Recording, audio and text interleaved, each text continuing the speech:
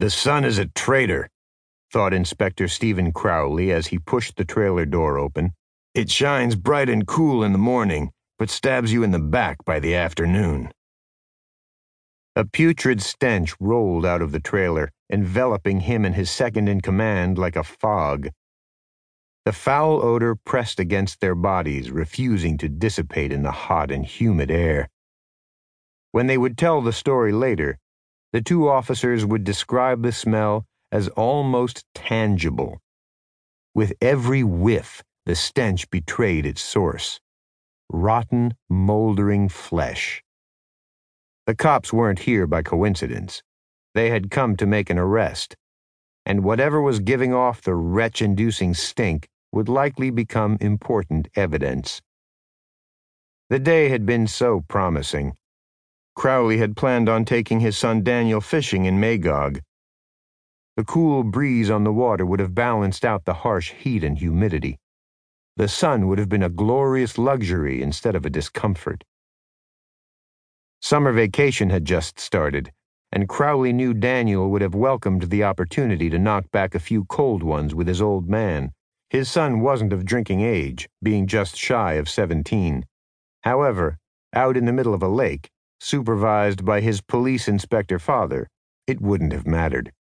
Instead, Crowley was called in just as he was making breakfast so he and Lieutenant Belanger could make this most unfortunate house call. The trailer was as run down as could be expected. It had been dragged deep into the woods almost 2 decades ago, and Crowley could see no sign of upkeep since. Every piece was falling apart. Even the front doorknob had been replaced by a rusty padlock. All around the trailer, a generous variety of furniture and appliances created an odd forest that contrasted with the majesty of the surrounding trees. Within the piles of junk, the inspector's trained eye noticed a strange preference toward refrigerators. Everyone in St. Ferdinand knew the trailer's owner wasn't completely sane. Old Sam Finnegan had come from a farm on the outskirts of Knowlton, where he'd lived a quiet life, breeding dogs and raising ducks. There were even some clues that he had been married once. But when he moved to St. Ferdinand, there was little trace of that man left. He was but a husk, his eyes distant yet oddly focused. He'd purchased a plot of land from a local farmer and driven his trailer there to rot. It was deep in the woods with little more than a dirt path leading to it. Finnegan frequently came to town to buy food, stock up on booze, and perform odd jobs for local residents. He never caused any trouble, and frequently helped out the locals for favors and a bit of cash. Occasionally, he could be seen muttering to himself. Eccentric was what polite townspeople called him. His trailer, however, was that of a man driven stark, raving mad.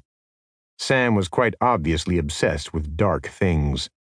The cramped 2-room residence, if it could be called such, was littered with letters he'd penned and drawings he'd made. There was a large and disturbing collection of knives on the counter near a filthy sink.